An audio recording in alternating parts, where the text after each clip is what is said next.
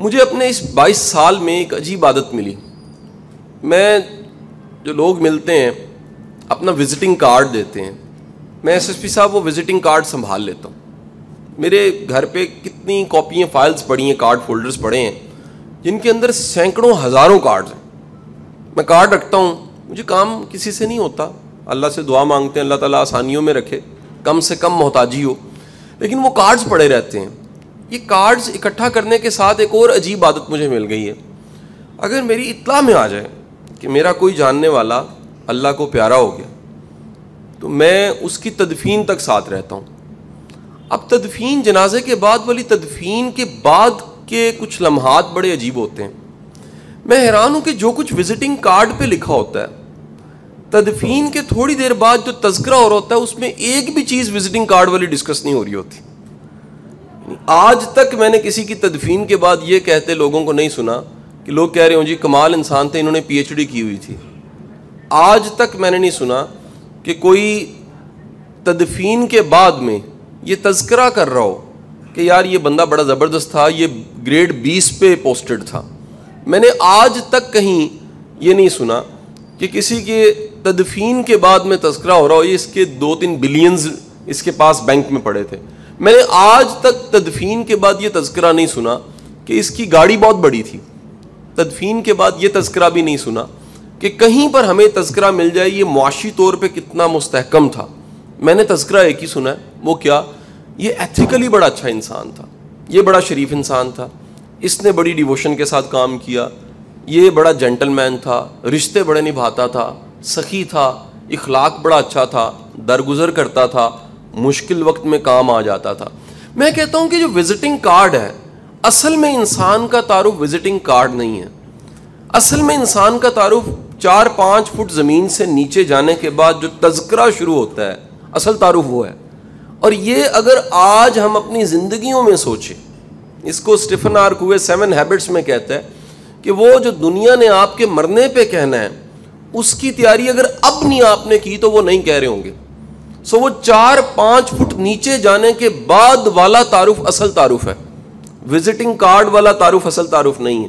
وہ شاید دنیا کی ضرورت ہے, لیکن اصل تعارف وہ اخلاق, وہ رویہ, وہ درگزر, وہ ایٹیچیوڈ, وہ بیہیویئر, وہ سروس, وہ کنٹریبیوشن, وہ معافی جو آپ کی زندگی میں رہی, آپ کے جانے کے بعد وہ ایک یاد کی شکل میں رہ جانی ہے. اور میں سمجھتا ہوں کہ ہماری زندگی کے گولز میں, ٹارگٹس میں, ویژن میں یہ بھی شامل ہونا چاہیے کہ وہ جو بعد میں تذکرہ ہونا ہے اس کی تیاری اب سے ہو, اس کو اب کہیں نہ کہیں ہم ڈسکس کریں. ایک بڑی اچھی کتاب میں نے پڑھی, وہ کتاب تھی کسی انڈین امریکن رائٹر کی. اس کتاب کا نام تھا Who Will Cry When You Will Die. Robin Sharma کی لکھی کتاب تھی. مجھے اس کتاب میں بڑا کچھ اچھا لگا, لیکن ٹائٹل بذات خود بڑا اچھا لگا. وہ کہتا ہے جی وہ تمام کے تمام جنہوں نے آپ کے جانے پہ رونا ہے ان کو زندگی میں خوش ضرور رکھو اور ان کا احساس ضرور کرو, ان کا دھیان ضرور کرو. ان میرے 22 سالوں میں میرا مشاہدہ, میرا تجربہ, میرا تھیسس یہ ہے, میں نے بڑے عام سے بڑے اعلیٰ عہدے والے نہیں, مناسب عہدے والوں کو اور مناسب سیٹس والوں کو دیکھا ہے. ان کی زندگیوں میں اللہ نے سکون, آرام اور سیٹسفیکشن زیادہ رکھی ہے. حالانکہ ہم کہیں کنڈیشن کرتے ہیں اس کا تعلق وسائل کے ساتھ ہے. بڑے بڑے وسائل والوں کو دیکھا ہے مسائل کا شکار ہیں, سکون نہیں ہے, اطمینان نہیں ہے, خیر نہیں ہے, خیر جڑی نہیں ہوئی. اب میں چاہتے نہ چاہتے یہ ڈگ ڈاؤن کرنے لگ پڑا اور ڈھونڈنے لگ پڑا, کھریدنے لگ پڑا کہ اس سکون قلب کا تعلق کس چیز کے ساتھ ہے, اس اطمینان قلب کا تعلق کس چیز کے ساتھ ہے, یہ جو راحت ہے اس کا تعلق کس چیز کے ساتھ ہے. اگر کوئی مہنگا سا بستر بھی راحت نہیں دے سکتا, اگر کوئی بڑے وسائل اور پراپرٹی بھی راحت نہیں دے سکتی, تو یہ قدرت نے اس راحت کو کہاں رکھا ہوا ہے. تو مجھے ڈھونڈ کے تلاش کرنے کے بعد یہی جواب ملا کہ ہر خدمت کرنے والے کے پاس سکون قلب زیادہ ہوتا ہے. ہر وہ شخص جس کے پاس جذبہ خدمت ہے اس کے پاس سکون قلب زیادہ ہوتا ہے. ہر وہ شخص جو اللہ کے مخلوق کو اللہ کا کنبہ سمجھ کے اس مخلوق کو اللہ کے ساتھ جڑا ہوا خالق کی تخلیق کو سمجھتے ہوئے خدمت کر رہا ہے, قدرت اس کے لیے آسانی کر دی. اور کیوں نہ کرے, آج سے 1400 سال پہلے اس کائنات کے سب سے بڑے صادق اور امین سرکار دو عالم صلی اللہ علیہ وآلہ وسلم، آپ کا ارشاد عالی حدیث مبارک ہے کہ جو خدا کے کاموں میں لگا ہے خدا اس کے کاموں میں لگ جاتا ہے. اور خدا کا کام کیا ہے؟ خدا رب اپنی مخلوق سے بڑی محبت کرتا ہے، اور مخلوق سے محبت کرنے والے رب کی مخلوق کو اگر کوئی محبت کرتا ہے تو رب کی محبت بھی اس بندے کے لیے زیادہ ہو جاتی ہے. اس کو بھی کہیں محسوس ہوتا ہے کہ ایک انٹینجبل سی انرجی، فورس، طاقت میری زندگی میں ضرور شامل ہے. حضور والا آپ کی زندگی میں یہ انٹینجبل برکت، سکون اور اطمینان اگر محسوس نہیں ہوتا اور صرف ٹینجبل پہ آپ کا یقین ہے، آپ کبھی سکون کو انجوائے نہیں کر سکتے، آپ کبھی سیٹسفیکشن کو انجوائے نہیں کر سکتے. یہ انٹینجبل جو ایمان بھی ہے، انٹینجبل جو رب بھی آپ کا، انٹینجبل جس کو برکت بھی آپ کہتے ہیں، انٹینجبل جس کو آپ کہیں نہ کہیں غیب کہتے ہیں. آپ یاد رکھیے اس پہ پورا یقین و اطمینان آپ کی زندگی کو بدلتا ہے. سو آپ کا کام، آپ کے کام سے جڑی ہوئی خیر، جب تک آپ اس نیت کو واضح نہیں کرتے کہ میری ذات سے کسی کی خیر ہو رہی ہے، اور جس کی خیر ہو رہی ہے وہ اللہ کی مخلوق ہے. انسانی آنکھ صرف پہلے کی تنخواہ کو دیکھ سکتی ہے، انسانی آنکھ کو لگا کچھ سالوں بعد کے بونس کو دیکھ سکتی ہے، انسانی آنکھ وہ لگنے والے ایک پھول کو دیکھ سکتی ہے. لیکن کتنے پھول اور کتنے بونس اور کتنے ریوارڈ اللہ کے ہاں انسان کے ہوتے ہیں. سب سے بڑا المیہ ہمارے لوکل پریچنگ کا یہ ہوا ہے کہ ہماری پریچنگ بتاتی ہے کہ وہ ریوارڈ سارے مرنے کے بعد شروع ہونے ہیں. میں کہتا ہوں وہ ریوارڈ زندگی میں شروع ہو جاتے ہیں. جو جس طرف جا رہا ہے اس طرف کی ہوا اور اس طرف کا انداز زندگی میں پتہ لگ جاتا ہے. وہ جس طرف جا رہا ہے اس طرف اگر شر ہے تو وہ شر اس کی زندگی میں کہیں نہ کہیں دکھنے لگ پڑتی ہے. جس طرف جا رہا ہے اس طرف کی راحت، سکون اور اطمینان کہیں نہ کہیں مسائل کے باوجود وہ دکھتا ہے کہ غیر معمولی ہے. سو میرا ماننا یہ ہے کہ خدمت کرنے والے پہ اللہ کا انعام، اللہ کا کرم، سیٹسفیکشن سکون کی شکل میں زیادہ ہوتا ہے. سو اپنے کام میں یہ جذبہ، یہ صرف جاب نہیں ہے، اس سے یہ سیوا کا کام ہے، یہ خیر کا کام ہے. ہمارے ایک استاد تھے، میں راؤ صاحب زمانے طالب علمی میں ان سے میری دوستی ہو گئی.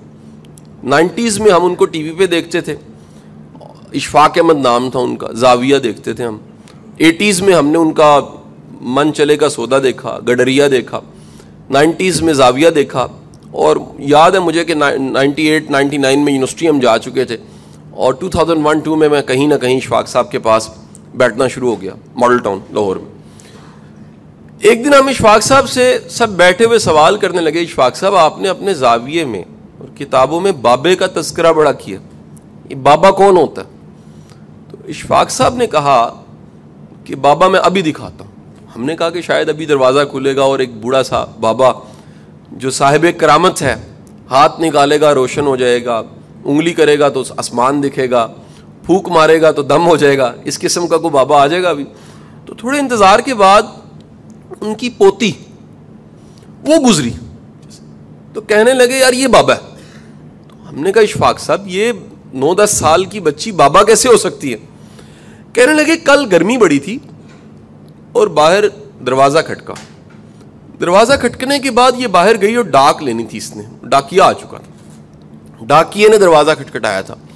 یہ ڈاک وصول کرنے کے بعد ڈاکیے سے کہنے لگی کہ انکل آپ چند لمحے رک سکتے ہیں؟ اس نے کہا بیٹے میں رکتا ہوں، خیر ہے. اس نے کہا رکیے. میں آئی اور بھاگتے ہوئے جا کے ایک ٹھنڈے پانی کا گلاس لے کر آ گئی. وہ ٹھنڈے پانی کا گلاس اس ڈاکیے کو پیش کیا، اس نے پیا.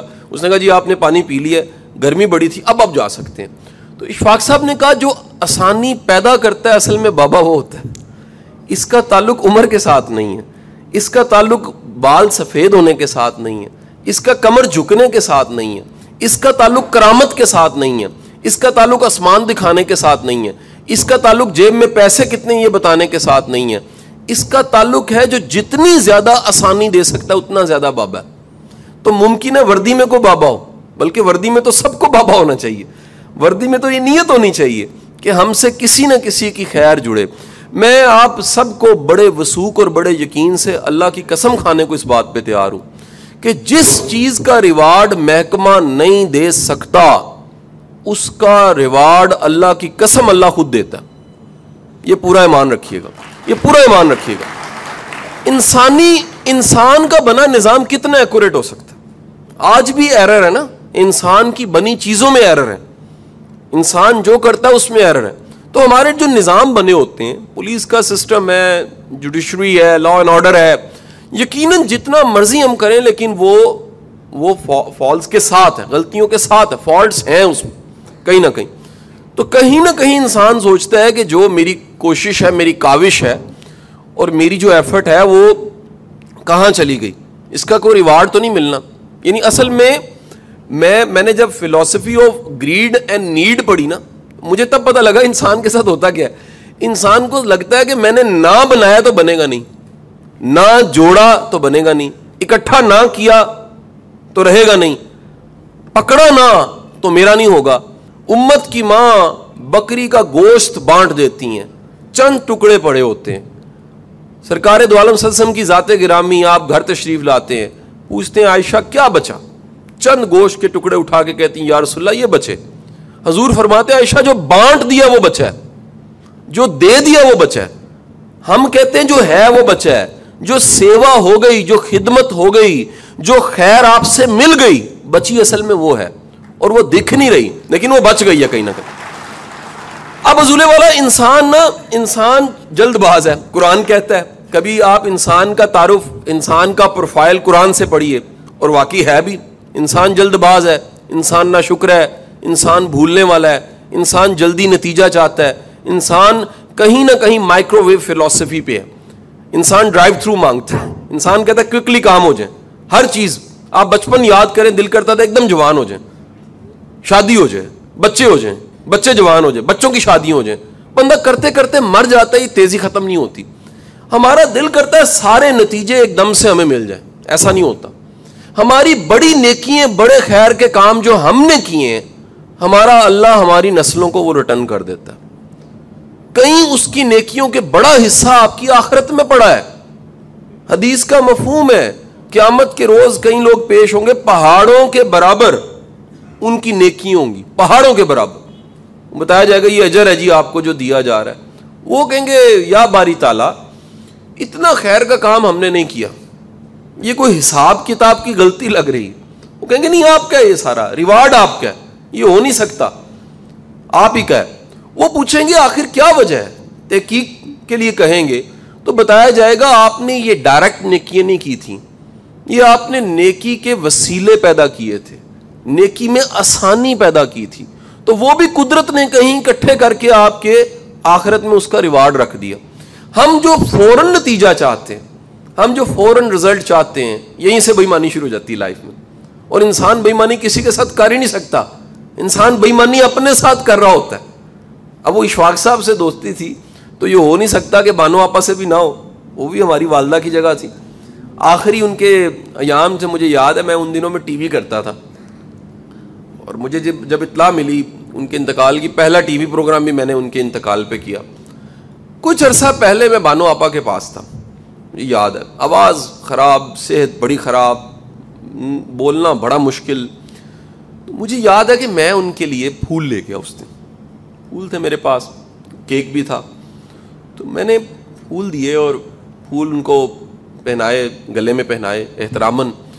تو جب میں پلٹا, مجمع تھا, تھوڑا سا گروپ تھا دوستوں کا بیٹھا ہوا, تو انہوں نے آواز لگائی پنجابی بیچ میں, کہنے لگی منڈیا گل سن.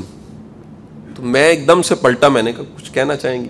تو انہوں نے نا, ہم پنجابی میں بک کہتے ہیں, بک ہوتا ہے ایسے دونوں ہاتھوں سے بھر کے بک, تو انہوں نے موتیے کے پھولوں کی بک بنا کے نا مجھے کہتی چولی کر, چولی میں ڈال دی. اب میں نے دیکھا کہ مجھے اتنے پھول ملے ہیں, یہ بڑا اچھا موقع ہے بات چیت کرنے کا, موڈ اچھا ہے. تو میں نے بانو آپا سے کہا کہ میں نے زمانہ طالب علمی میں راجا گدھ پڑھا. راجا گدھ ہمارے کہیں نہ کہیں بڑی بنیادی ایتھکس کا ایک بڑا اچھا ناول. میں نے کہا بانو آپا آپ نے لکھا کہ جو حرام ہے وہ لنگڑا پیدا کر دیتا ہے, حرام لولا کر دیتا ہے. تو میں نے تو بڑوں کو دیکھا کھاتے ہیں, لولے لنگڑے نہیں ہوتے. تو بانو آپا نے کہا کہ بیٹا ہاتھ کا لولا ٹانگ کا لنگڑا، آنکھ کا کانا، اس سے زیادہ بدترین لولا لنگڑا وہ ہے جو سوچ کا لولا لنگڑا ہے، جو نظریے کا لولا لنگڑا ہے، جو صرف بدی دیکھ سکتا ہے. یہ یاد رکھیے گا، پوری دنیا، پوری کائنات آپ کا آئینہ ہے. آپ جو لے کر چل رہے ہیں یہی دکھے گا، ہر طرف وہی جواب آ رہا ہے جو آپ کے اندر چل رہا ہے. آپ کا جو پیراڈائم ہے، جو ذہنی حالت ہے، اسی کا رسپانس ہے. تو بانو آپا کہنے لگی کہ اصل ٹنڈا لنگڑا کانا وہ ہے جس کی سوچ لولی لنگڑی اور کانی ہو گئی، جس کا نظریہ جو خیر پہ یقین نہیں رکھتا. سو آپ کے وہ سارے خیر کے کام جو آپ جاب میں، کام میں کرتے ہیں، یاد رکھیے اس میں سے ایک کاموں کا حصہ شاید تنخواہ ہے، لیکن ایک کاموں کا حصہ مالک نے کہیں نہ کہیں آپ کی زندگی میں رکھ دیا ہے اور اس کا ریٹرن آنا ہوتا ہے. یہ ہو نہیں سکتا. بقول اگین اشفاق احمد کی، آج کا لیکچر کا دوسرا حصہ اشفاق صاحب کے نام ہی کر دیں. وہ کہتے تھے جی نیکی بدی، لوگوں نے ان کا آدھا جملہ وائرل کیا ہوا ہے، میں نے جو کانوں سے سنا وہ کہتے ہیں نیکی اور بدی دونوں بڑے چلاک، دونوں بڑے چلاک، انگلی چھڑا کے چراہے میں کھڑے ہو جاتے ہیں اور انتظار کرتے ہیں کہ تم آؤ میں گلے لگوں. آپ کے خیر کا کام آپ کی زندگی کی راہوں میں پڑا ہوتا ہے، چراغاں کرتا ہے.